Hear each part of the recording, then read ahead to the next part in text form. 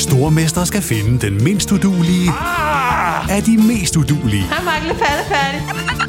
Sammen 2 papkasser. Nej, Mark. Må jeg ikke ringe til min mor? Stormester. En chance til. Det er ikke på nogen måde behageligt. Nej. Stream nu på TV2 Play. Selling a little or a lot? Shopify helps you do your thing however you cha-ching. Shopify is the global commerce platform that helps you sell at every stage of your business. From the launch your online shop stage to the first real-life store stage, all the way to the did we just hit a million orders stage. Shopify is there to help you grow. Shopify helps you turn browsers into buyers with the internet's best converting checkout. 36% better on average compared to other leading commerce platforms. Because businesses that grow, grow with Shopify. Get a $1 per month trial period at shopify.com/work. Shopify.com/work. Ryan Reynolds here from Mint Mobile. With the price of just about everything going up during inflation, we thought we'd bring our prices down. So to help us, we brought in a reverse auctioneer, which is apparently a thing. Mint Mobile Unlimited Premium Wireless. How to get 30, 30, bit to get 30, bit to get 20, 20, 20, bit to get 20, 20, bit to get 15, 15, 15, 15, just $15 a month? Sold! Give it a try at mintmobile.com/switch. $45 up front for 3 months plus taxes and fees. Promo rate for new customers for limited time. Unlimited more than 40 gigabytes per month. Slows full terms at mintmobile.com. Planning for your next trip? Elevate your travel style with Quince.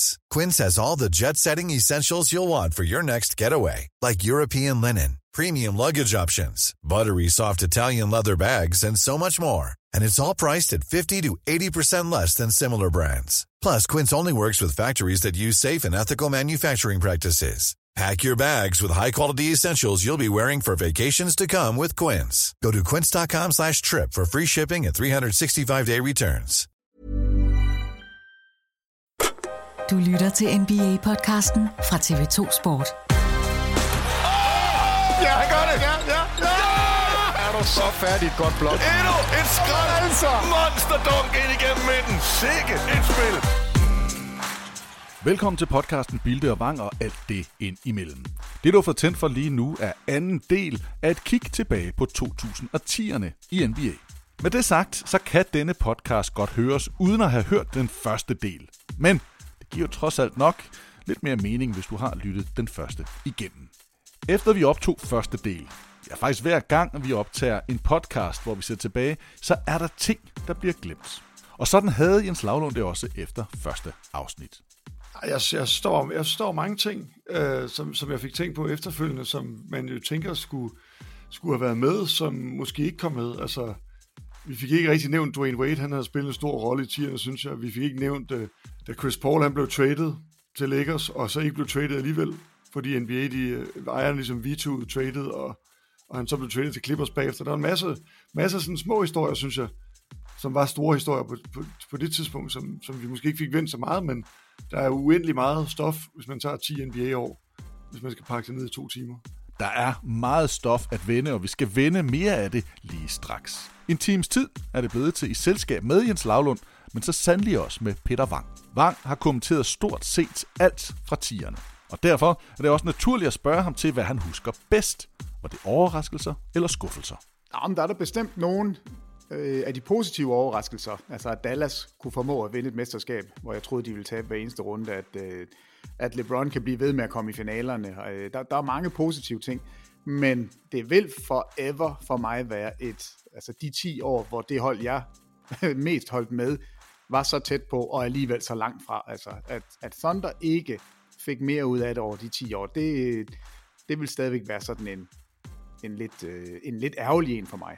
Vi må håbe, at vi kan få mere ud af den næste time, så vi ikke sidder tilbage og er ærgerlige, når podcasten sendes ud.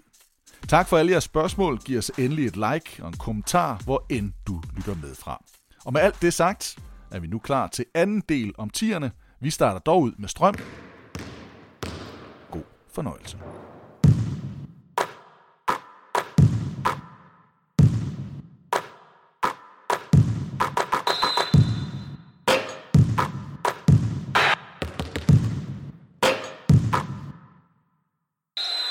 Tune in, skru op, Hæld lidt kaffe i koppen, tag en timeout på sofaen og lad nakkestøtten være basketbolden op. Tag med på tur sammen med Bilde og Vang. Bolden i luften, så spillet i gang. Et skud NBA, der kan stille din trang. Hvis du elsker det shit, er vi en del af det sammen. Stats, facts og anekdoter brækker spillet ned til atomer.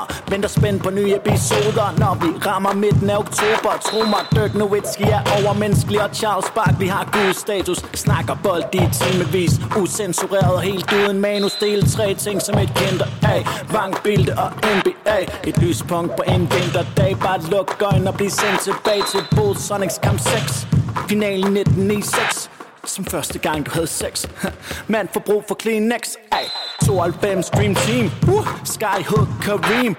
Dream Shake Hakeem. De fik fansen til at besvime. Uforglemmelige præstationer og højdepunkter, der er sket en gang. Hvis turen er 200 kilometer lang, så tag med Bilde og Peter Vang.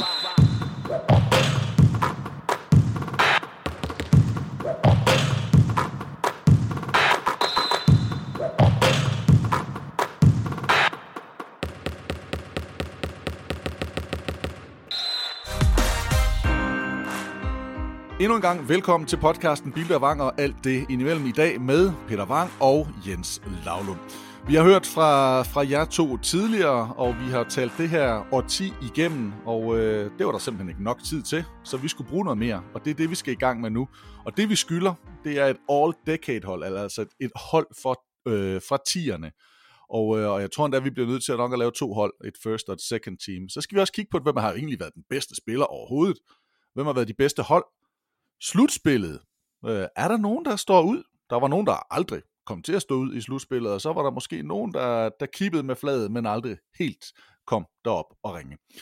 Peter Vang, i korte træk, så er 10'erne jo et årti, som vi også lige hørte dig sige før, hvor Thunder ikke helt klarede det. Men når du kigger tilbage på 10'erne, så er det vel stadigvæk med et smil på læben, fordi basketball, det var vel rigtig, rigtig godt. Ej, men jeg kan ikke forestille mig, at vi kan kigge tilbage på 10'erne, uden at sige, at det har været de bedste 10 år for NBA. Altså, vi havde 80'erne med Bird og Magic, og Jordan, der kommer til at styre 90'erne, men de seneste 10 år har været en perlerække af stjerner, der har brilleret. Vi fik det sidste af Kobe, vi fik hele LeBrons bedste periode. Altså, der har været så mange gode ting, og jeg er jo ked af, at Thunder de kommer med på den dårlige liste, men det er jo også et af de hold, som rangerer meget, meget højt, hvis vi skal kigge sådan samlet over de 10 år.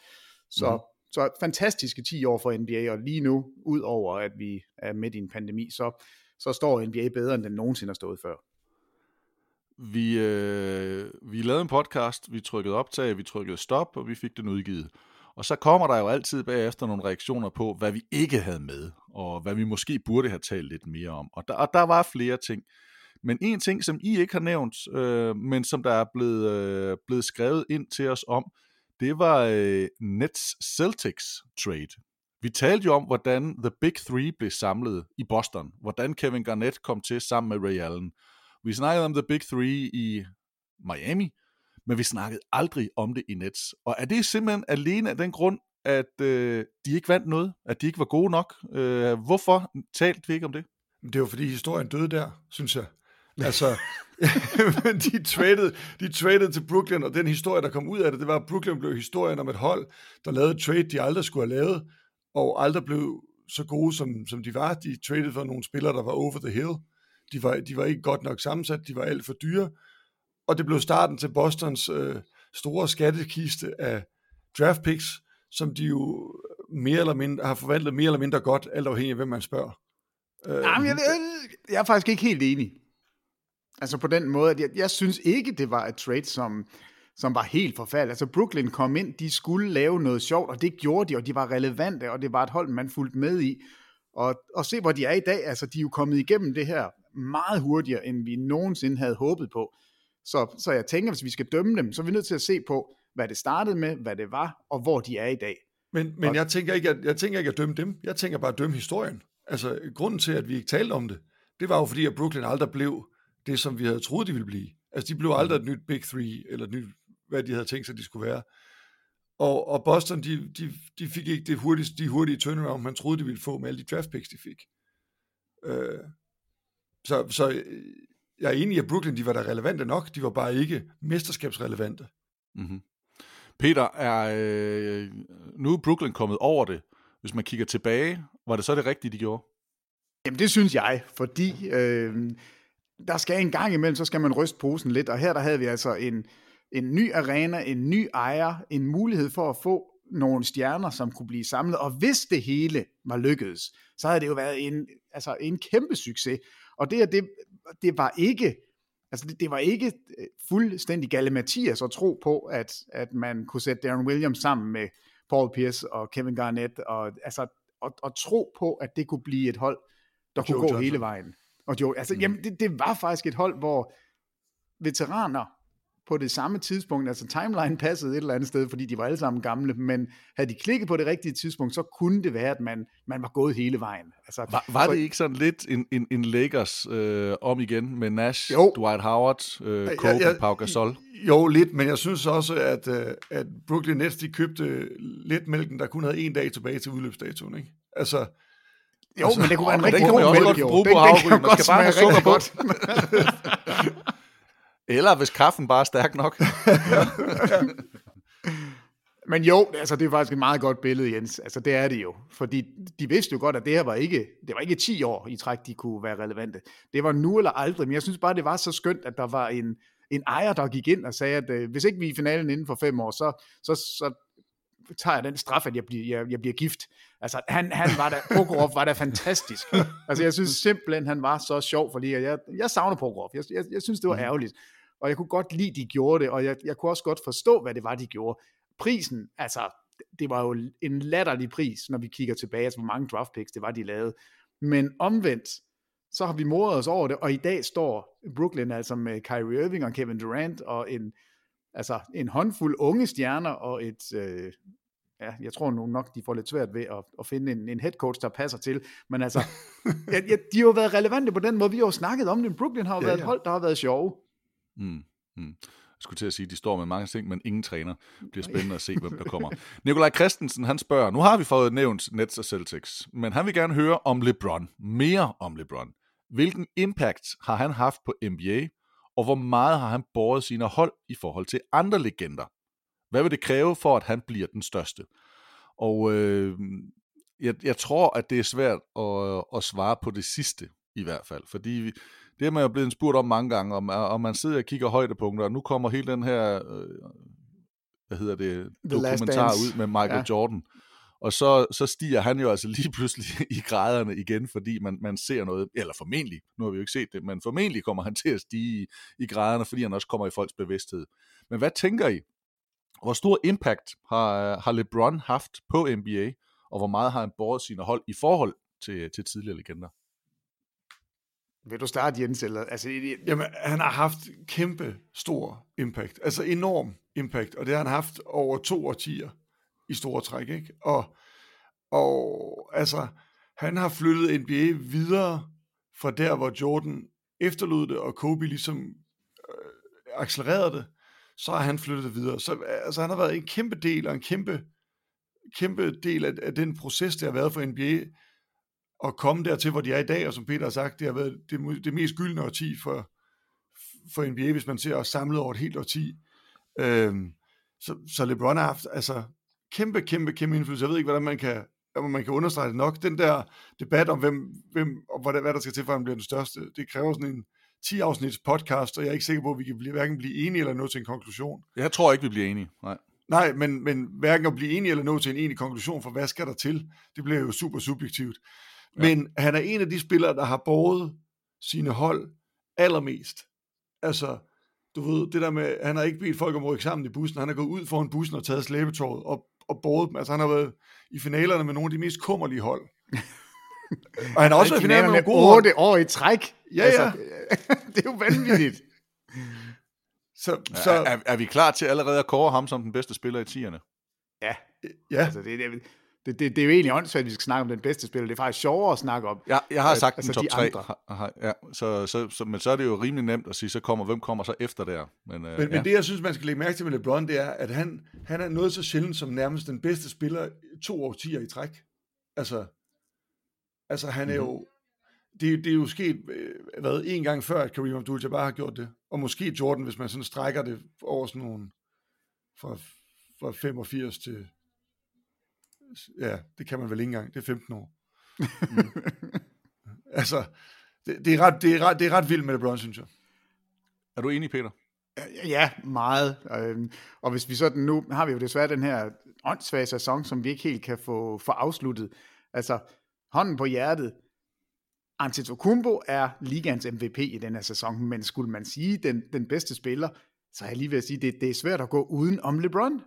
Og han er 800 år gammel, og han løber rundt her i sit 10. år i det her årti, altså været All-Star alle år, været All-NBA alle år, og har været MVP, før vi kom ind i det her årti, og nu står han igen, og 35 år gammel, og vi tænker på, at jamen, er han ikke, hvis vi skulle vælge en at sende til den her gode kamp mod en Marsmand, altså er det så ikke LeBron, vi sender?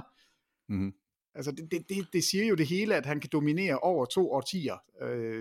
Jeg er meget enig, altså han fører ligaen i assist per kamp i år, samtidig med at han scorer 26 point, altså det giver jo ingen mening, det han laver, og det han giver os, og det han har givet os hele vejen igennem. Men jeg tror aldrig, altså den her The Last Dance, tror jeg sætter en streg under, at LeBron får aldrig muligheden for at fange Jordan. Mm-hmm. Altså det løb er kørt. Jeg stillede spørgsmålene på Twitter, også på vores Instagram, Peter, vores Instagram, der hedder Bilder og Vang. Og der skriver A.N. Jørgensen, fremragende podcasts.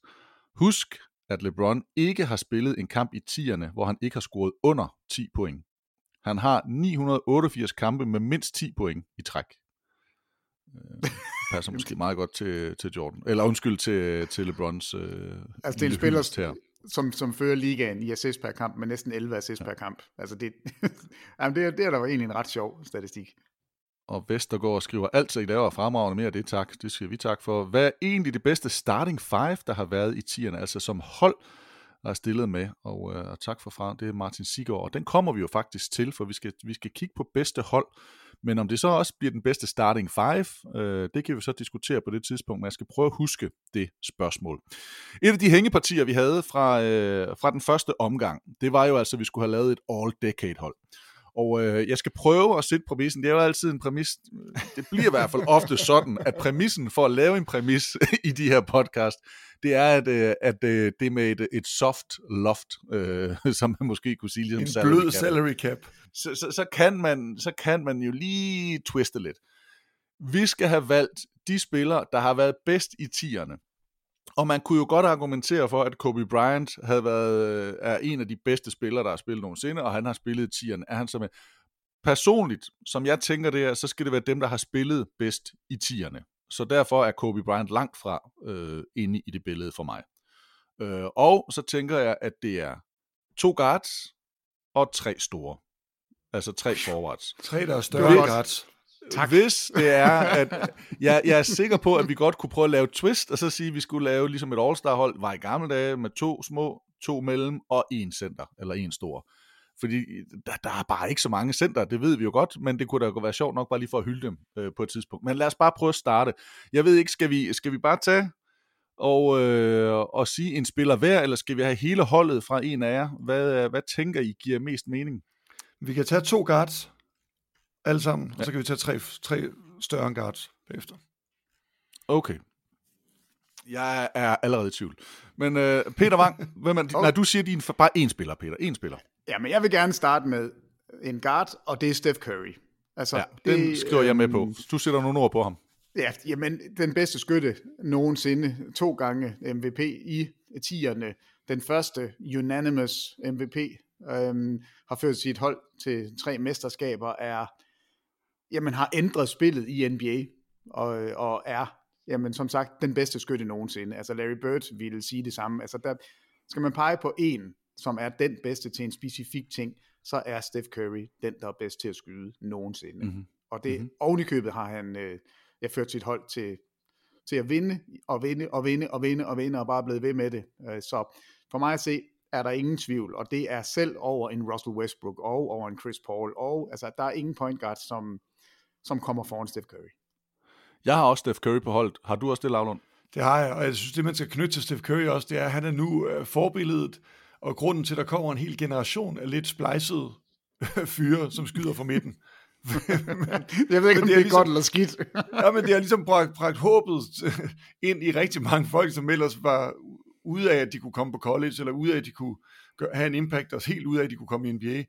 Og jeg tror, vi vil se dem i Lindstrøm nu komme, og det kræver selvfølgelig noget at komme i NBA, hvis man har den statur, som Curry havde, da han kom ind. Men de er derude nu, og der vil komme flere af dem. 6 All-Star-kampe til Curry i 10'erne, og 6 All-NBA's. Så skal vi have den anden guard, Lavlund. Jeg har James Harden. Ja, der tror jeg godt, man kunne blive lidt uenig. Eller hvad, Peter Wang? Jamen, jeg har jo James Harden med i snakken om første eller andet holdet, men jeg har virkelig svært ved at gå forbi Chris Paul og Russell Westbrook. Altså, og specielt Westbrook, som... det er måske også bare min kærlighed til ham. Og James Harden har jo ikke gjort det, som skulle adskille de to. Altså, han har jo ikke taget sit hold til finalerne. Han har jo ikke gjort det her, hvor han har vist, at jeg er god nok til at bære et hold og kunne vinde det hele. Så derfor tror jeg faktisk, at jeg smider lidt kærlighed efter Westbrook og bomber Harden væk fra førsteholdet og sætter Westbrook op sammen med, fordi det må jeg gerne, for det er en guard. Og hvad gjorde du, undskyld? Jamen, jeg bomber Harden væk fra førsteholdet og smider ham ned på andet holdet, men jeg har kun plads til 2 guards, og derfor så går jeg med Westbrook frem for James Harden. Nu må I korrekse mig, hvis jeg tager fejl, men de to var i finalen sammen, og siden da jeg vil sige, Harden, han var vel i conference-finalen, 2 gange med Rockets, og Westbrook har vel været det en enkelt gang med Durant ved sin side. Der er ikke nogen af dem, der har vundet en mesterskabsring endnu. Begge to har været MVP.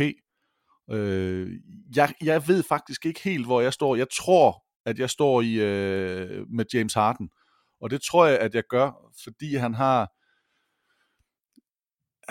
virket som scoringsmaskine. Han er lidt irriteret, men de irriterer mig faktisk begge to i et eller andet omfang. Men de imponerer mig også. De imponerer mig også begge to. Westbrook har været All-Star 8 gange, og han har været på All-NBA 8 gange. Det topper altså Harden, som har 7 All-Star-kampe og 6 All-NBA's.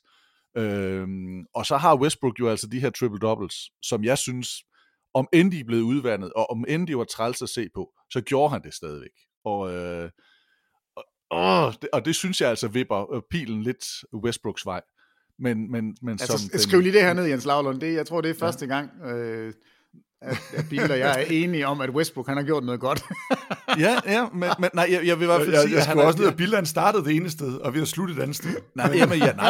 Altså, det her, det er jo boomerangen, ikke? Det er jo bare lige for at få Peter sådan noget lidt med. Altså, jeg ender med Harden på første hold.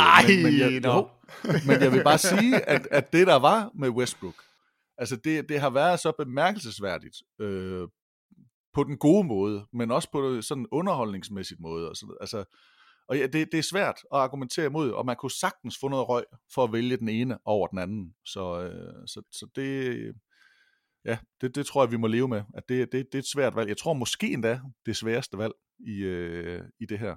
Men vi alle tre er der. Altså, at Steph Curry kommer vi ikke udenom. Altså, og så er det sådan lidt potato. Altså, jeg tror, hvis jeg skulle vælge et hold at bygge op omkring lige nu, altså, så vil jeg jo gå med James Harden. Jeg synes, han er den bedre spiller. Men hvis man skal kigge på alle de 10 år, hvem har så haft den mest succesfulde dekade? Og der synes jeg, Westbrook, han er lige en my foran.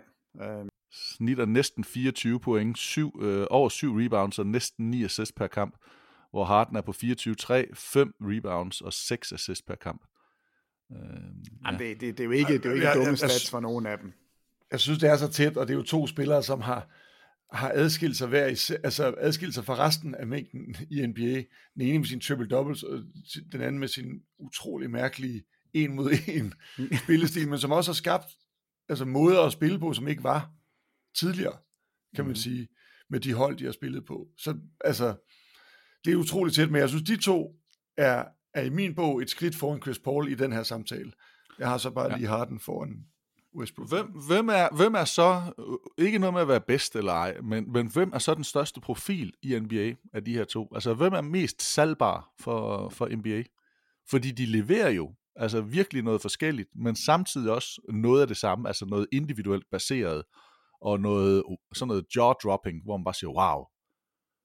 Ja, det kommer an på, om Kina tæller med. At se på. Ja. Altså, det ved jeg faktisk heller ikke, om hvem der er den største marketingsmagnet. Altså, der er meget, der tyder på skægget, ikke? For Westbrook. Det tænker jeg, men der er også meget, der vil tyde på det der colorful, altså den der farverige udstråling og tøjet for Westbrook, der gør, altså der er jo noget, men altså umiddelbart vil jeg vippe mod James Harden i mere salgbar, men ja. Ja, altså jeg tænker også, det kommer lidt på, hvornår i årtid man taler om, fordi jeg synes, Harden er nu, men jeg synes måske, Westbrook var det for 5 år siden. Okay. Ja, godt. Det tror jeg, vi springer videre. Jeg faktisk er enig i, ja. Eller skal vi tage guardsene på andet holdet, eller skal vi lave hele første holdet færdigt? Ej, skal vi ikke tage første holdet færdigt? Fordi nu kommer vi tager første holdet færdigt. Så er det forwards 3 styks, eller en center, eller 3 center. Nu skal vi jo ikke tale dem ud af billedet. Jeg går med første valg LeBron James. Han har spillet 10 All-Star-kampe, 10 All-NBA's, snittet næsten 27 point, 7,7 rebounds og 7,6 assists per kamp. Ham har I vel alle sammen også, efter vi har betragtet ham og vurderet ham til at være den bedste spiller. Jeg har sat ham på andet hold. Nej, jeg har ham også. Ja, men han er med. Godt, så jeg ved ikke, nu tog vi jo faktisk en pæn snak om ham før, så jeg synes godt, vi kan slippe ham lidt. Så synes jeg, at Lavlund, du skal få lov at vælge først, så Peter han kan få den svære sidste. Vi er jo nok enige om en af de næste. Jeg har Durant som den næste. Ja, Kevin Durant. Det har jeg, fordi han bare har været Kevin Durant. Han har været super, super dominerende. Så kan vi altid snakke om det der holdskifte, han havde, men altså, han har jo domineret. det er til Golden State. Men altså, han har jo fuldstændig domineret og også vundet MVP's, og jo, altså, havde LeBron ikke været der, eller været skadet i halvdelen af den her decade, så havde det jo nok været Durant, der havde været den bedste spiller efter min overbevisning. Der er få, der er tæt på ham, synes jeg. Peter Wang, du har vel også Durant med på Jamen, der er jo ikke noget at snakke om. Altså, Kevin Durant er selvfølgelig selvskrevet, og det er jo derfor, jeg siger, lad os bare komme videre, fordi de 2 forward spots, altså Durant og LeBron, det tror jeg giver sig selv. Jeg tror ikke, du vil finde nogen som helst, der laver sådan et hold her, uden at have de 2 med.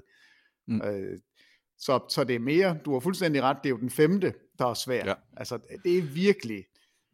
For jeg har jo lyst til... Jeg kan lige sige, at Durant, han har 10 All-Star nomineringer, samme som LeBron James. Eneste spiller, som jeg lige er orienteret om, der har 10 i 10'erne. Og så har han 9 All-NBA's. Snittet 28 point, det var altså mere end LeBron. 7,4, hvor LeBron var 7,7 i rebounds, og så havde han altså 4,4 assists per kamp. Så er det den sidste, og hvis vi bare lige skal nævne nogen, så er det vel en kamp her mellem Anthony Davis, Giannis, måske Paul George og Kawhi Leonard. Er det ikke sådan nogle navne, der spiller ind her? Carmelo Anthony måske? Jamen, jo. Altså, jeg synes ikke, Carmelo Anthony, den sidste, den scratcher vi. Ja. Men altså, der, hvor problemet kommer, det er, at jeg ville jo gerne have haft Duncan med. Men han har simpelthen ikke spillet nok i 10'erne. og det er... jeg har på mit andet hold. Jeg synes, har du Duncan på dit andet hold? Ja. Nå, jamen altså, det glæder mig til, at vi kan snakke om, for jeg er jo meget enig, at på en eller anden måde, så er man nødt til at hylde ham, og så alligevel kan han kan jo ikke komme ind på førsteholdet. Og Dwayne Wade, hvor er han henne? Han er jo heldigvis en guard, så derfor så behøver vi ikke at snakke om ham nu. Så når man kigger på alt, hvad der er sket i de sidste 10 år, og man skal vælge en big man, altså en forward eller center, og man ikke kan tage Duncan, og der er ikke nogen center, som har gjort sig udmærket til det her, så bliver det Kawhi Leonard i min bog, og der er ikke så mange veje rundt omkring den, og jeg har det egentlig også meget godt med det, fordi han jo har vundet mesterskaber for forskellige hold, han har været Finals MVP for forskellige hold, han er en vinder, som gør det i begge ender af banen, han har været årets forsvarsspiller, han er jo vanvittig god, og hvis man kigger på hans karriere, så har den kørt over de her 10 år, altså han kommer ind i 11-12 sæsonen, og så har han jo domineret siden, og det er også ham, der har et af de største what-ifs, altså hvis ikke han træder på Zaza Pachulias fod i slutspillet, altså hvad kunne San Antonio så have gjort? Så på mange måder har jeg det godt med at gå med Kawhi Leonard, og jeg har faktisk svært ved at se nogen, som i sidste ende kan vippe ham af, og det er fordi, jeg ikke synes, Duncan har spillet nok. Ja.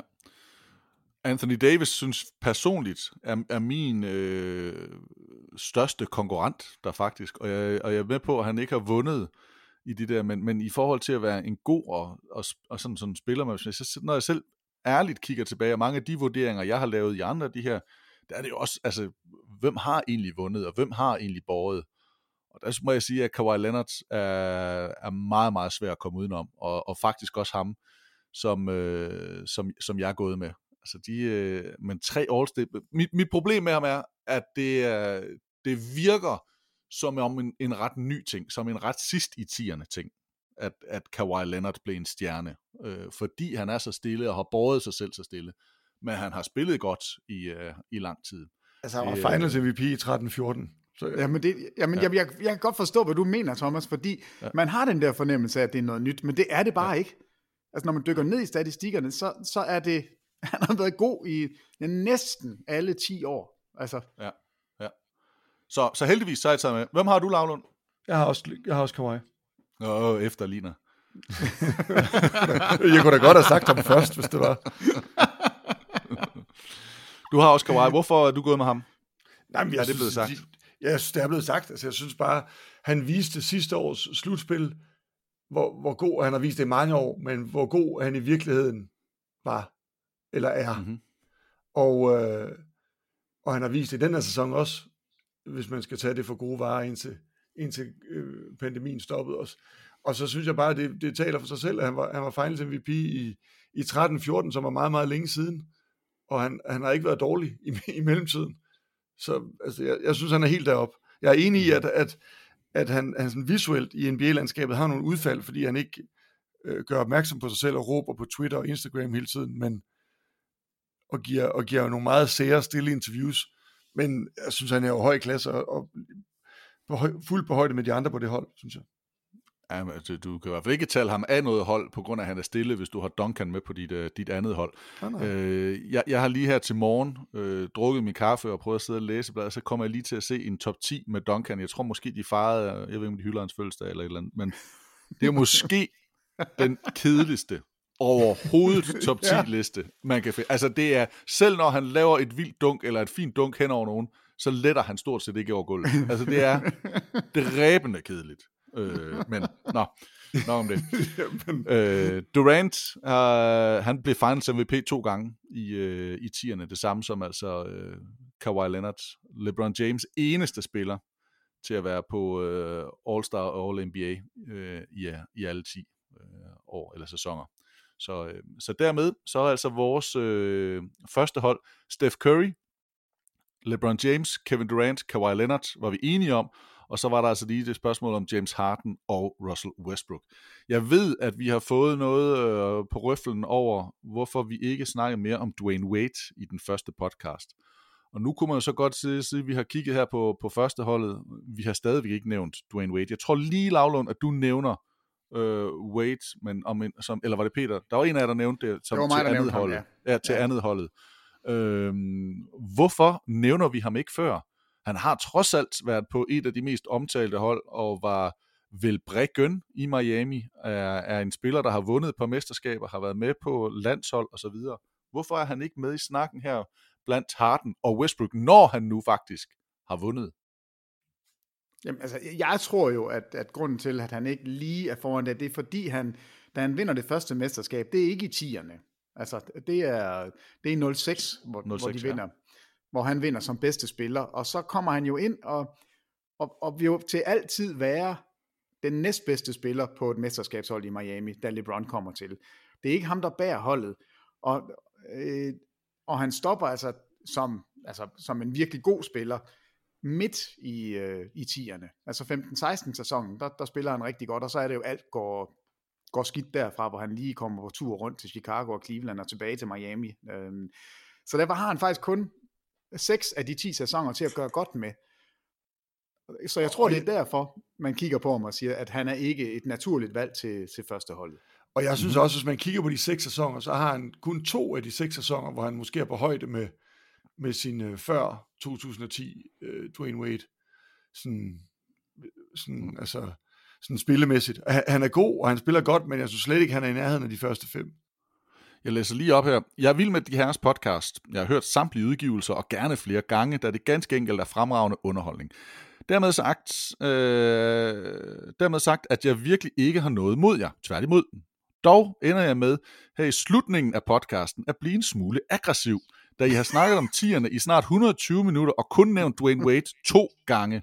2 gange! Udråbstegn. Wade er den næstbedste spiller på 2 mesterskabshold, den næstbedste spiller på 4 finalehold, 4 gange All-NBA. Hans gennemsnit i finalerne fra 11 til 14 er 21 point, 5,2 rebounds, 4,4 assist, 1,6 steals, 1 block per kamp. Jeg tilskriver jer undladen af D-Wade den konstante tilstedeværelse af LeBron, samt af den gode portion recency bias. Hvis I ikke kan huske, hvad det er, så slå det op i The Book of Basketball. Der kan I desuden læse mere om Dwayne Wade, hvis I har lyst. Jeg elsker jeres arbejde og glæder mig til næste podcast. Og den næste podcast er vi jo så i gang med her. Og nu har vi i hvert fald talt om 1, 2, 3, 4. Jo, men, og jeg synes, altså jeg må ærligt sige, da jeg læste den, så nikker jeg. Fordi jeg kan faktisk godt forstå hans anklage. Der var vi ikke i gang med at vurdere spillere i den seneste podcast. Der var vi i gang med at snakke om tierne. Og at vi ikke får nævnt Wade mere, er måske lidt bemærkelsesværdigt at holde dig i finalen 4 gange. Ja, og jeg vil også gerne sige, at Dwayne Wade kommer nu ind på mit andet hold. Chris Paul han er nede nu. Jeg er så glad for det her. Og så let kan det gøres, mine damer og herrer. Så let kan det gøres, ja. Man skal bare argumentere. Nå. Jamen, jeg synes jo, det er rigtigt. Faktisk, når man hører det her, 4 finaler i træk, som næstbedste spiller. Ved du hvad, han er simpelthen, det der, han ryger ind på andet holdet. Chris Paul, I love you, men, eller det gør jeg faktisk ikke. Chris Paul, du ryger ned på tredje holdet. Ind med Dwayne Wade, du kommer til at stå sammen med James Harden på mit guards på andet holdet. Mm-hmm.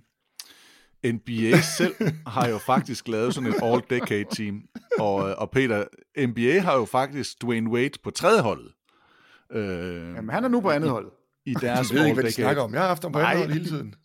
Du har ham også på andet holdet, Jens. Er det rigtigt? Ja, jeg har jo det der recency bias for de lidt ældre spillere. Så det... Ja. Jamen, hvem har du så af? Hvem er ikke på? Jeg har ikke Chris Paul på.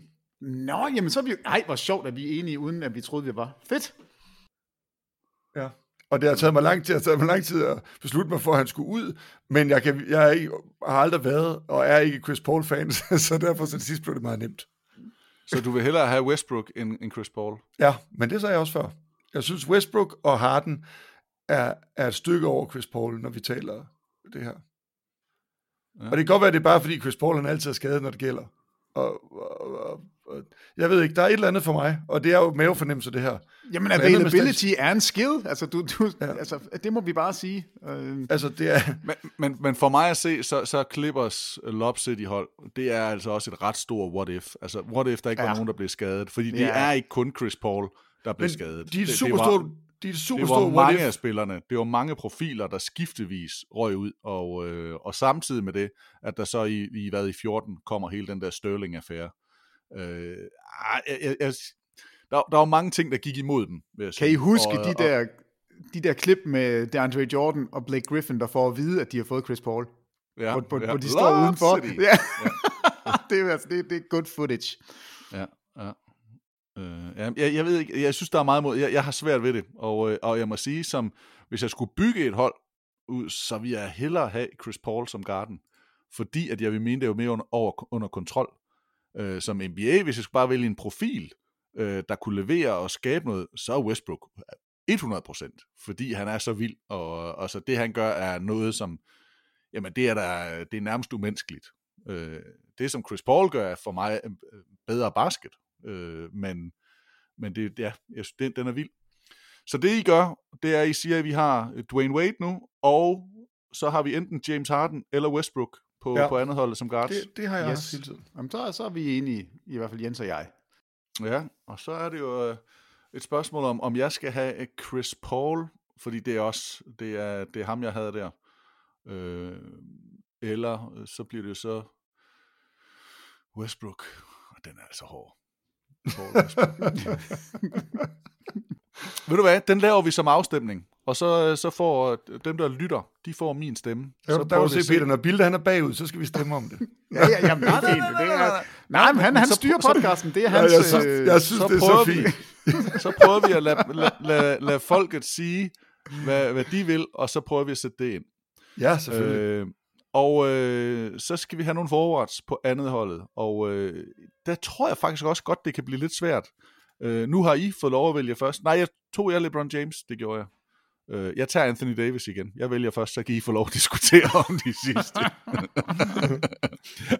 han har snittet næsten 24 point, over 10 rebounds, og sølle 2 assist per kamp. Men han har været All-Star 6 gange, og 3 All-NBA-kampe.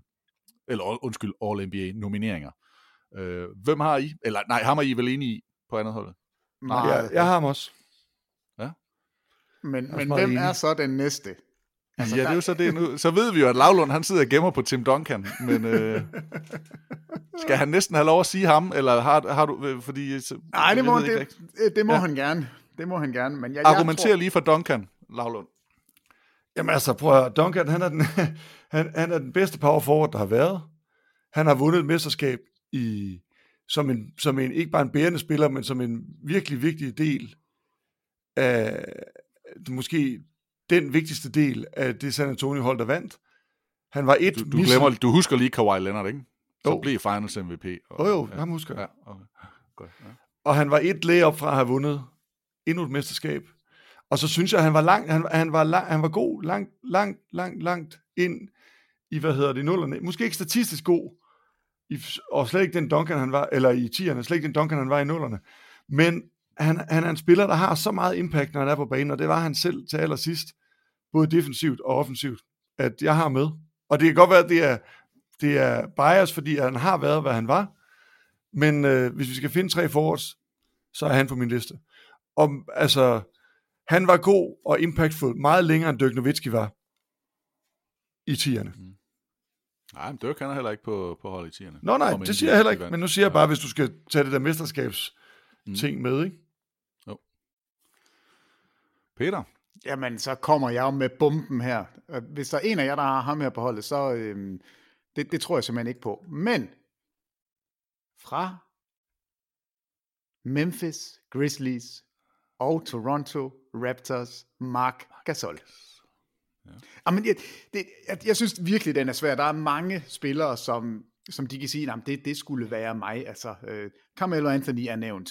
Han er selvfølgelig en større stjerne på den måde, at han har tegnet 10'erne mere, og har jo nok et eller andet sted, altså alle kender Carmelo Anthony, alle kender Blake Griffin, alle kender mange af de her store navne, men Marc Gasol har bare vundet. Altså, Marc Gasol er i slutspillet fra 2010, 7 år i træk med Memphis Grizzlies, et lille marked, et sted, hvor man ikke kan komme i slutspil. Der kommer han ind, styrer fuldstændig det her hold. De er i conference finals, de er i conference semifinals. Han skifter hold og vinder et mesterskab med Toronto. Så individuelt har han vist, at han kan bære 2 hold. Han har været ligaens bedste forsvarsspiller. Han er en meget undervurderet angrebsspiller, fordi han aldrig gør noget væsen af sig. Men han har bare indflydelse på winning.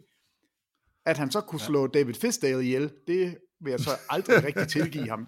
Det synes jeg var, der dækker han for meget op. Men jeg går simpelthen med Marc Gasol. Han skal ind på en af de her forwardpladser. Jamen, jeg er faktisk ikke helt uenig. Jeg har ham ikke. Jeg har ham på min liste på honorable mention, men jeg er enig. Og jeg altså, det er lidt samme præmis som med Duncan. Altså, udover at han er yngre Marc Gasol, men det med at kunne dominere uden at statsmæssigt at dominere. Så det der med at dominere uden at være rigtig god nok, er det faktisk det, du siger? Ja, det synes jeg ikke, man kan sige, hvis man er med til at vinde NBA. Og man kan jo blive båret til en titel. Altså. Det tænker jeg ikke, der er nogen af de her, der rigtig blev. Nå, okay. Ja. Jeg vil sige, NBA har lavet deres første, anden og tredje hold, og de har ikke nævnt hverken Duncan eller Marc Gasol på hverken anden eller tredje hold. Hvad ved de om det? De har til gengæld Paul George og LaMarcus Aldridge og Giannis Antetokounmpo på tredje holdet. Jeg har Anthony Davis, Blake Griffin og Carmelo Anthony på andet holdet. Men jeg har også Paul George. Hvor mange vil du have? Nej, jeg har da Paul George, Anthony Davis. Så du har ikke Anthony Duncan. Davis? Jo, jeg har Anthony Davis, Paul George og Tim Duncan. Jeg har ikke Marc Gasol. Og så Marc Gasol som honorable. Okay. Nej, jeg nævner bare, jeg bakker bare op, om jeg havde en liste. Jeg har en liste nedenunder af spillere, som jeg ikke har taget med. Okay. Ja, og der vil jeg jo så sige, at Duncan er ikke på mit andet hold, fordi jeg synes ikke, han har spillet nok, men han er på min honorable mention. Så der har jeg Paul George i stedet for, så vi er egentlig ikke så langt fra hinanden, kan jeg høre. Jeg har taget den lidt yngre, og klonen af Duncan. Han har fået lov til at komme med. Og Duncan er måske også et reach. Ja, men det er jo et godt reach, fordi han skal jo have noget, altså, hver eneste gang man har en chance for at rose ham, så skal man gøre det. Og jeg synes, det er det rigtige. Men jeg synes bare, hvis man kigger over de 10 år, så for mig at se, så får Marc Gasol den lige, fordi at han altså også vinder et mesterskab.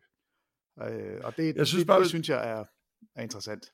Ja, jeg synes, hvis man tager de sene San Antonio Spurs-hold, der kom langt i slutspillet, blandt andet der, hvor der blev trådt på Kawhi Leonards fod, eller Kawhi Leonard træder på Pachulias fod. Hvis du havde puttet LaMarcus Aldridge ind i stedet for Tim Duncan der, så havde de været dårlige hold, er min pointe. Men ja. Jamen, jeg kan slet ikke forstå, hvis NBA de har LaMarcus Aldridge inden som en all-decade. Det har de, han gjorde det godt i Portland også jo, skal vi lige huske. Han har 7 All-Star-kampe i 10'erne, han har 5 All-NBA's og snittet næsten 21 point, 9 rebounds og 2 assists per kamp. Jeg siger ikke det er rigtigt, jeg siger bare, at det er besynderligt, eller pudsigt, at de har valgt dem her, fordi at NBA om nogen plejer at hyppe deres helte, hvis helte skal hypes. Godt. Vi skal have talt om de bedste hold i 10'erne, men vi skal altså også have talt om de bedste spillere, og vi har lige døbt LeBron James til at være den bedste, det er vi ikke i tvivl om. Hvem er ellers i top 3 i 10'erne? Hvem er den næstbedste spiller? Det er Durant.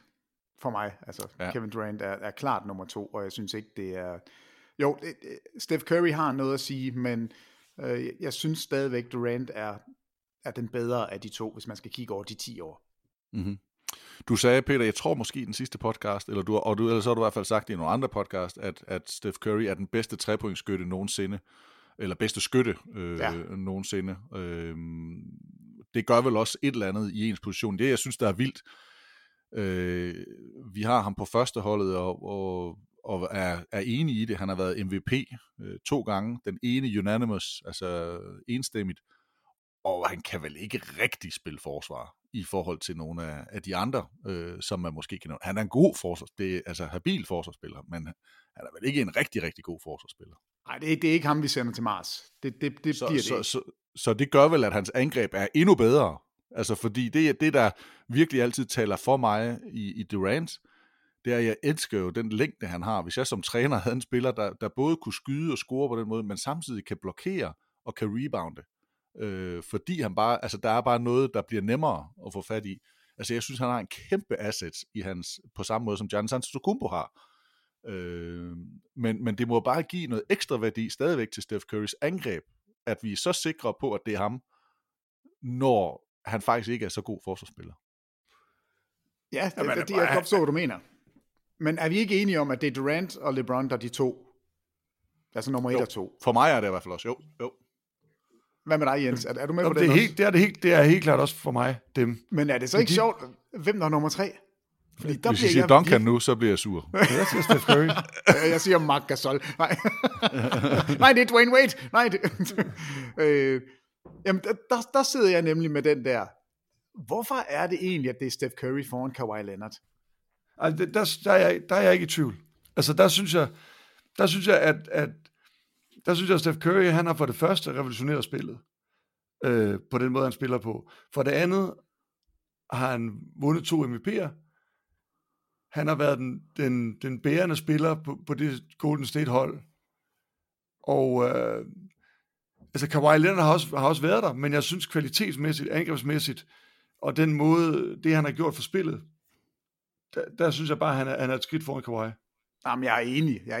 Men det er sjovt, at 2 spillere skiller sig så meget ud. LeBron James og Kevin Durant, der er vi slet ikke i tvivl. Nej. Men så kommer nummer 3, og jeg går altså også med Steph Curry. Jeg synes bare, det er morsomt. Hvis vi skulle lave et tankespil, der hed, at det var Draymond Green, der blev skadet i stedet for Steph Curry, og Steph Curry var ene mand tilbage i den her sæson, som Draymond Green jo har været. Draymond Green bliver jo lidt udskældt, og man bliver pillet lidt fra hinanden, men han er i hvert fald ikke så god, som han måske er blevet gjort til, fordi at det, han er god til, det er at være måske lidt mere den, der bare binder de rigtig gode sammen. Og så får han nogle vanvittige flotte stats. Altså, han er jo fantastisk, når han spiller med de andre. Men hvis Steph Curry har været lige så fantastisk, hvis han havde spillet sammen med nogen, der ikke er så gode. Fordi der vil så kunne være meget, meget mere fokus på at dække Steph Curry, frem for at hvis man dækker meget Steph Curry, jamen så står Klay Thompson og Durant, og hvem ellen de har haft. Jeg tror, Steph Curry han har været liga-topscorer, hvis han havde været alene. Hvis han havde været frisk og spillet igennem. Ja. Altså, han havde også skudt 1 milliard gange, men det tror jeg. Og jeg synes, det er en hård dom på Draymond Green, fordi det, der er med Draymond Green, det er klart, han er bare en spiller, der er bedst på mesterskabshold. Og jeg synes ikke, for mig er det ikke også. Hvis siger det, men for mig er det ikke. Nej, men der er også spillere, der ikke er gode til at spille på gode hold, ikke? Altså, Carmelo Anthony er ikke han er ikke en spiller, der er god til at spille på gode hold. Han er bedst, når han bare får bolden og skyder. Han har da været god på landsholdet. Det har da næsten ikke været bedre. Altså, OL-holdene har han da været fremragende. Ja, jeg ved heller ikke om, Jeg ved ikke, hvornår han har været på et godt hold. Da Denver-holdet, det var godt. Ja, det der var de også i conference-finalerne, var det ikke? Ja, det var simpelthen så dumt. Altså, Men det, jeg synes, der er med Draymond Green, det er, at jeg synes ikke, han er blevet dårligere. Jeg synes ikke, for mig er det ikke åbenbart, at han ikke er så god, som han måske troede, han var. Han er bare god til nogle ting, som kræver, at du har gode spillere omkring dig. Der er nogen, der skal kunne score på det hold, som Draymond Green skal binde sammen. Præcis. Længere er den ikke. Nej, præcis, men han er bare en spiller, der vil være rigtig mange hold i det eller flere hold i den her decade, der måske havde vundet, hvis de havde haft ham. Jamen, i stedet for som deres nummer 3. Mm-hmm. Altså, havde Oklahoma City måske kunne vinde, hvis de havde haft ham? I stedet for Ibaka? Ja, det tror jeg. Ja, det tror jeg da også. Super. Så er vi forsluttet. Der var lidt kærlighed fra Lavlund til spillere, der ikke har stats. Jeg hæfter mig ved, at Charles Barkley har sagt, og det elsker jeg Barkley for af hele mit hjerte, at Draymond Green, han snitter en perfect triple single. Det synes jeg er rigtig godt. Nå, vi har faktisk lidt travlt, for vi har igen en bagkant, og vi skal nå det her igennem. Og det vi skal have diskuteret om de bedste hold. Top 3 hold i 10'erne. Og så har jeg faktisk et spørgsmål, der hedder The Unsung Hero. Hvem har været den største unsung hero? Nu har vi talt meget om spillere, så det er jo måske nu, vi faktisk skulle have det spørgsmål ind. Unsung hero, hvem har været den største af dem? Og det kan jo både være for et dårligt og et godt hold. Har I tænkt over nogle bud der? Altså, jeg har igen... Kom Peter. Jamen, jeg kan ikke lade være med hele tiden at tænke på James Jones. Ja. Han tøffer rundt. Han har været i 7 finaler i træk. Altså, og har jo aldrig nogensinde ramt noget som helst. Eller jo, han rammer lige en 3 i ny og næ. Men han må da tulle rundt og synes, det er da meget fedt det her. Og alle siger, at han er en fantastisk holdkammerat, og LeBron vil gerne have ham. Så han er i hvert fald unsung om nogen, men har i hvert fald også været der, hvor det er sjovt. Så sådan en moderne Robert Horry. Ja. Uden helt at ramme de helt store sammenskud. Ja, er faktisk en meget, meget, meget poor man's John Horry, eller Robert Horry. Hvad har du, Lav? På toppen af min liste står Danny Green. Det er godt. Det er godt. Og det gør der, fordi at Danny Green, han var en meget vigtig del af det Spurs mesterskabshold, der vandt i 13-14, og havde nogle utrolig vigtige kampe, blandt andet 6 træer i en af kampene. Og var forsvarsmæssigt fantastisk dygtig i den serie. Han var det sidste år også en rigtig vigtig del, særligt i finalerne for Raptors. Og jeg synes, man kan se i år, hvor vigtig en del han har været af Lakers sæson, uden at der er nogen, der rigtig lægger mærke til det. Ja. Jamen, den er købt og solgt og det hele. Det er virkelig godt. Altså, perfekt navn at trække ind der. Jeg er helt med. Hvis jeg skulle nævne en unsung hero for 10'erne, så er det lidt unfair i form af, at jeg har svinet måske for Duncan ikke, og Kobe ikke at spille nok kampe, store navne eller nogle af de andre. Men jeg tror faktisk, jeg vil gå med Adam Silver, som en mand, der er kommet ind og har trukket NBA i den rigtige retning. Der har været nogle svære valg, der har været nogen, der måske har været nemme, men han har så trods alt sat sin fod ned. Jeg synes, han har taget NBA i den rigtige retning. Så en lidt anderledes unsung hero for 10'erne. spændende at se, hvordan de klarer coronakrisen, som vi altså er midt i. Nå, bedste hold, top 3 i tierne. Warriors jeg har været mere. En unsung hero undskyld. mere. Ja, lad os få Jamen, José Barrera. Altså, tænk sig en gang, at det er ham, der kommer ind og er the LeBron-stopper, vinder et mesterskab med Dallas, og tager jo fuldstændig fusen på os alle sammen med korte ben og korte arme og det hele, og alligevel så får han en kæmpe andel i et mesterskab. Og jeg tror ikke, der er ret mange, der tænker på José Barrera på noget tidspunkt. Og når du siger ham, så sidder jeg jo faktisk og klapper lidt, for det synes jeg er et godt valg. Men straks så tænker jeg også Van Fleet. Fordi det minder mig faktisk lidt om det. At Van Fleet, der lige kommer i sådan en stime med det seneste mesterskab med Toronto, efter han fik sit barn, så kunne han jo stort set ikke brænde ved siden af. Og der har man bare lige nogle af de her spillere, som man ikke forventer så meget af, men trods alt stadigvæk leverer en masse. Og det er måske også svært at finde unsung heroes, når vi kigger på de her hold, fordi der har været nogle hold, der har været så dominerende. Jo, men det er jo derfor, Lavlunds valg er irriterende. Det var ham, der kom med det, men Danny Green er jo det rigtige valg. Altså, der er en guldmedalje, og det er Danny Greens. Altså, det må jeg perfekt valg. Bedste hold, Warriors, de har været i finalen 5 år. Cavaliers har været i finalen 4 år. Heat var i finalen 4 år. Cavs var i finalen... Cavs var i finalen 4 år. Cleveland var der 4 gange, men altså, LeBron var der 8 år. Er det ikke bare det, vi skal sige? Jo, men nu er det jo bedste hold.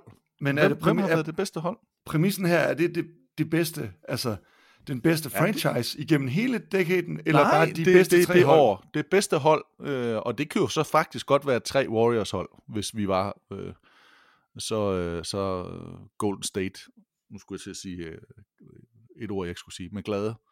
Hvis vi virkelig synes, at det var Warriors, der var det, jamen så kunne det godt være, at de var de bedste både i 14, 15 og 16-agtigt. Men hvem har I som bedste hold? Jamen altså, det er Warriors mandskab med Durant, der kommer til. Altså, er det ikke... Det er det også for mig. Altså for mig at se, er der ikke noget hold, altså historisk andet end Bulls fra 86, der kan... Nej, 96, undskyld. Der kan Bulls i 86, det var med Charles Oakley. Orlando Woolridge. Altså måske er det bedste hold nogensinde. Craig Hodges. Og så ham der, Michael Jordan. Ja. Altså hvis det er den måde, vi gør det, så må det være 16-17. Warriors. Der vinder 4-0 over Spurs i conference-finalen, og så vinder over Cavaliers i finalen. Ja, jeg ved, jo, det tænker jeg også, er det bedste hold. Men det, de kæmper mod, ja, det er jo så altså der er jo faktisk et Lakers hold i starten af 10'erne, der vinder over Celtics. Der er et Celtics-hold i sin tail end af sit Big Three. Der er det nye Miami Heat. Så er der, jeg ved ikke, om vi skal kalde det aldrende Miami Heat, men de var altså også i finalerne 4 år i træk, vinder 2 mesterskaber. Og så er der Cavaliers med LeBron. Den for mig at se, kommer de ikke op at ringe blandt de bedste hold, om end de har vundet. Men LeBron og Kyrie er vel det bedste, eller bedste bud der. Hvem er nummer 2 på jeres liste så? Eller hvem skal mere med i snakken? Spurs? Jeg synes, San Antonio Spurs. Ja, San Antonio Spurs 13-14 er for mig nummer 2. Enig. Altså, jeg troede jo egentlig, vi skulle snakke om, hvilket hold, der har været de bedste over de 10 år. Der er Spurs jo bare 10 år i slutspillet, og har den højeste winning percentage af alle franchises over de her 10 år. Vinder næsten 70% af deres kampe i 10 år i streg. Og det bedste hold, de har, det er det her 13-14. Er Spurs det bedste hold i 10'erne? Det er i hvert fald det mest konstante, og det er det mest vindende hold i 10'erne, og det mest konstante hold i 10'erne. Deres top er ikke helt lige så stærk som Warriors top, men ellers så synes jeg, at man skal kigge på dem over 10 år, så er Spurs det bedste hold i de 10 år. Wow, ja, det er jeg godt nok ikke sikker på enig i. Jeg ved med på, at man kan bare sige, hvor mange sejre de har, og så hvis man tæller det ud. Men et hold, der har været i finalen 5 år i træk, og vundet 3 mesterskaber. Altså, man ikke kan sige, det er det bedste. Jamen, så har de 5 år i træk, hvor de ikke er noget. Altså her, der har vi alligevel et hold, der vinder et mesterskab. De er i conference finals. Et mesterskab. De vinder 70% af kampen. De er konstant over 10 år. Så toppen, som jeg sagde til at begynde med, der er Warriors bedre. Det er der ingen tvivl om. Men hvis vi taler kun enkelt år hold, så har jeg Golden State Warriors 16-17, så har jeg San Antonio Spurs 13-14, så har jeg Miami Heat 12-13. Ja. Og så i virkeligheden, så har jeg skrevet Golden State 15-17, for jeg gider ikke have dem 2 gange. Ja. Jeg kan ikke finde ud af at placere det der første Golden State hold. Ja, det der var en 73. Ja. Er det det, du tænker? Ja. Men, som taber, ikke, i finalen? Som taber i finalen, ja. Jo. Men som hold, ja, altså bare... Havde de ikke tabt den her kamp 7, så ville det have været et af de... Så tror jeg, det har været 1 og 2. Altså, så havde Warriors taget andet. Ja, men hvis man skal tage for 3 forskellige, så har jeg taget Golden State, så har jeg taget San Antonio, og så har jeg taget The Young Miami Heat. Ja, der er jeg også igen meget enig. Et af de hold, vi faktisk ikke har talt om, som trods alt har været gode i 10'erne. Hvem er det værd, hvis vi nu lige tænker os lidt om? Hvem har så været Thunder, vi har jo talt om Thunder, men set over de 10 år, der er Oklahoma jo vanvittigt gode. Altså, de er i slutspillet 9 gange, de er, altså... I conference-finalen 3 gange? Ja, og har den næsthøjeste winning percentage, altså over de 10 år. De vinder 64% af deres kampe, hvor Spurs vinder 70. Altså, det er... Over de 10 år, så altså, de er bedre end Warriors i winning percentage. Ja, altså, det er det næst mest vindende hold i de 10 år. Hvis man kigger over i den anden konference, så Indiana Pacers, det er ikke fordi jeg er Pacer-fan, men de var alligevel også tæt på i både 13 og 14, taber 4-3 til Heat i conference-finalen, taber 4-2 året efter til Heat i conference-finalen. Altså der var også bygget noget op, der var noget hype omkring dem. Og så kan jeg ikke lade være med at kigge på 18 slutspillet, Cavaliers over Celtics 4-3 og Warriors over Rockets 4-3. Det der endte med at blive 4 år i træk med Cavaliers mod Warriors i finalen, kunne altså meget nemt have været ændret på det tidspunkt. Og når man er ved dem, at det ting, der kunne have vippet, så netop Warriors mod Thunder, Peter, som du lige nævnte, i 16, hvor det altså også endte med den her 4-3, og derefter også departs of Durant. For mig der er det den største what if. Altså det er det virkelig. Hvad var der sket, hvis Thunder bare havde holdt fast og vundet den serie? Mm-hmm. Altså, så var Durant så blevet? Havde man vundet mesterskabet? Hvad var der sket med... Altså, ja...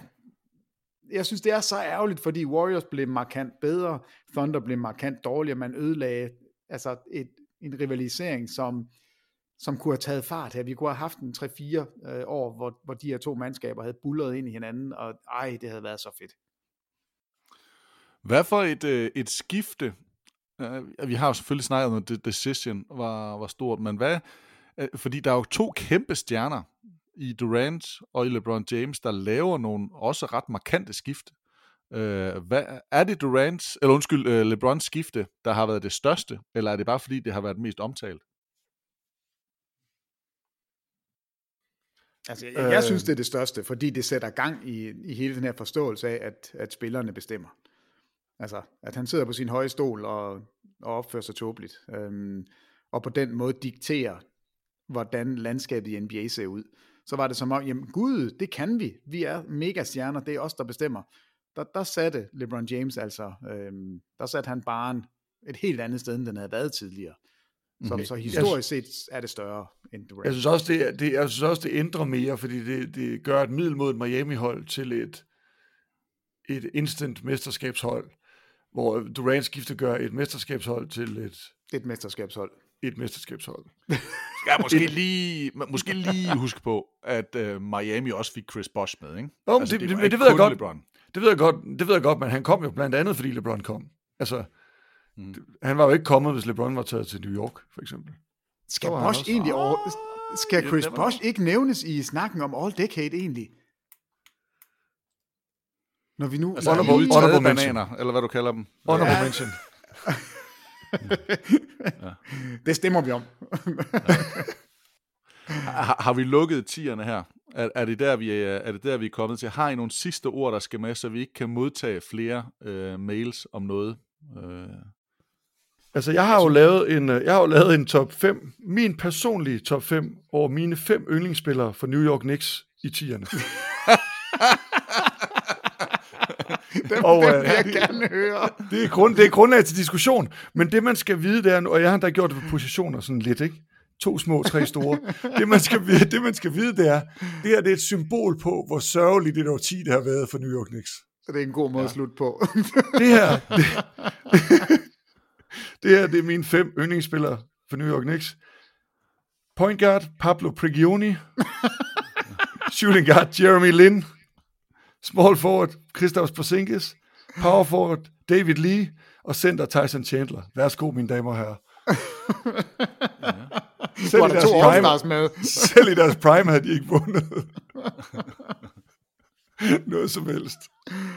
Og det er det vel, fordi du er lidt sur over Carmelo. Det er bare, fordi jeg ikke kan lide ham. Han er ikke min favorit, han har aldrig været det, og jeg er lidt sur over den måde, han både agerede på, og ja. Altså selvfølgelig, han har været den bedste spiller. Det er det ikke de bedste spillere, det er jo bare dem, jeg bedst kunne lide. Mm-hmm. I er nogle af dem, jeg bedst kan lide. Peter Wang, har du et sidste? Eller skal vi lade Lavens top 5 være et punktum på det her? Det må ikke stå alene. Det her, jeg vil sige, jeg sidder godt på bedende knæ nu og håber, du har noget, der ligesom kan løfte det her. Det er lidt til den ynkelige afdeling også, fordi vi hyldede jo Sacramento Kings sidste uge, fordi de har 0 gange i slutspillet i 10 år, altså, og vinder det laveste antal kampe af alle i hele NBA over de 10 år. Men der er et hold, der prøver at fange dem. Altså Phoenix Suns har ved Gud heller ikke gjort det særlig godt, og Minnesota Timberwolves har ved Gud heller ikke gjort det særlig godt. Hvem af de 2 hold har vundet færrest percentage-wise kampe? Jeg tror faktisk, man vil sige Phoenix her på de seneste, men jeg tror, Minnesota startede så dårligt på det her. Og jeg tror, at jeg synes, jeg husker noget med, at Minnesota var nede, og min sådan følelse vil sige Phoenix for de sidste år, men ellers så vil jeg tror, at fordi jeg lige husker, så vil jeg sige Minnesota. Ja, men du har fuldstændig ret. Sacramento, de vinder 35,7, Minnesota 35,8, og så kommer Phoenix, de tuller sig ind, og de har lige vundet over 40% af deres kampe. Så der er altså et par virkelig elendige mandskaber i Western Conference, og det glemmer man nogle gange, fordi vi altid hylder bredden i Western Conference, og Øst får nogle gange nogle læsterlige klø. Men de her 3 hold, er der svimmel, hvor har de været ringe i de 10 år? Altså, det er jo helt eventyrligt. Så måske kan det opveje lidt, det her New York-mandskab, som trods alt i 10'erne har været i slutspillet 3 gange. Ja. Altså, det er mere end de 3 hold fra før til sammen. Jeg jagter en buzzer-beater, det bliver jeg lige nødt til at sige, så vi har 30 sekunder her. Hvad glæder vi os som... Nej, er 20'erne så... Hvis 10'erne har været et af de bedste årtier i NBA, hvad skal vi så se frem til i 20'erne? Nu skal vi kigge frem på de næste 10 år. Vi må indrømme, at vi har nogle store stjerner. Ligaen er vel i ret beset i rigtig, rigtig gode hænder, eller hvad? Altså, jeg tror... Jeg har et godt take. Jeg har et godt take også. Så tag det. Okay. De 2 spillere, altså 2 af de spillere, jeg holder allermest af lige nu i NBA, har I nogen anelse om, hvor store de kan nå at blive, hvis den her pandemi den fortsætter, og de ikke kommer ud og træne, de ikke kommer ud og løbe? Nikola Jokic. Hvor fed kan han ikke nå at blive? Og Zion Williamson. De bliver 2 gange 400 pund. Altså det bliver... jeg glæder mig til at se dem, når vi engang kan se dem på banen igen. Altså jeg tror ikke, der findes større mennesker end dem, når vi når dertil.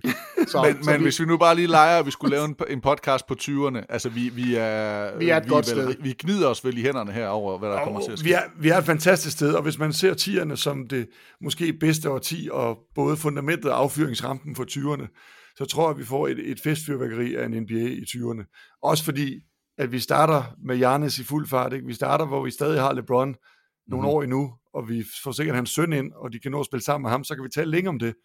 Og vi har Anthony Davis, vi har masser af store stjerner, der er her, vi har masser af store stjerner på vej, så det bliver da fantastisk. Godt. Med det sagt, på en lille upswing, så slutter vi podcasten her. Jeg vil så også lige tilføje, at NBA jo har tilladt NBA-holdene, hvis deres stater og hvis deres byer tillader det, altså det lokale regler tillader det, så må spillerne begynde at træne igen. Og det er altså fra den 1. maj fra på fredag. Så det er i hvert fald første skridt på vej mod, at der måske kan ske noget positivt. Det betyder ikke, at ligaen er på vej tilbage. Det betyder faktisk ingenting i det, fordi det kan jo godt være, at der får et sving. Vi aner ikke, hvad den her virus den kommer til at gøre. Men efter en periode, hvor det har været ret dystert, så er det der trods alt noget, der bevidner om, at NBA er på vej tilbage, og epidemien måske er på vej ud, også i USA. Vi krydser selvfølgelig fingre på, at alle kommer igennem, og vi krydser også fingre for, at I derude stadigvæk holder jeres afstand og tager jeres forbehold, så vi alle sammen kan kæmpe den her kamp sammen. Med det er det Peter Wang, Jens Lavlund og Thomas Bilde, der siger tak for nu. Pas godt på hinanden, og vi glæder os til, vi høres igen.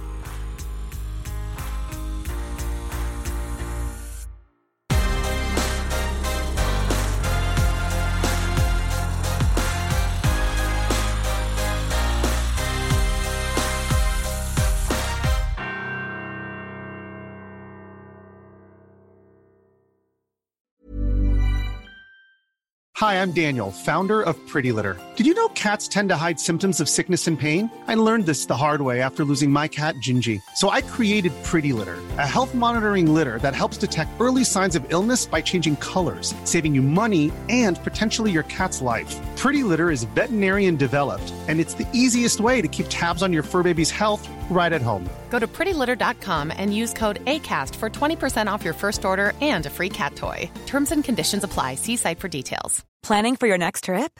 Elevate your travel style with Quince. Quince has all the jet-setting essentials you'll want for your next getaway, like European linen, premium luggage options, buttery soft Italian leather bags, and so much more. And is all priced at 50 to 80% less than similar brands. Plus, Quince only works with factories that use safe and ethical manufacturing practices. Pack your bags with high-quality essentials you'll be wearing for vacations to come with Quince. Go to quince.com/pack for free shipping and 365-day returns. Hold up. What was that? Boring. No flavor. That was as bad as those leftovers you ate all week. Keke Palmer here, and it's time to say hello to something fresh and guilt-free. Hello Fresh. Jazz up dinner with pecan-crusted chicken or garlic butter shrimp scampi. Now that's music to my mouth. Hello Fresh. Let's get this dinner party started. Discover all the delicious possibilities at HelloFresh.com.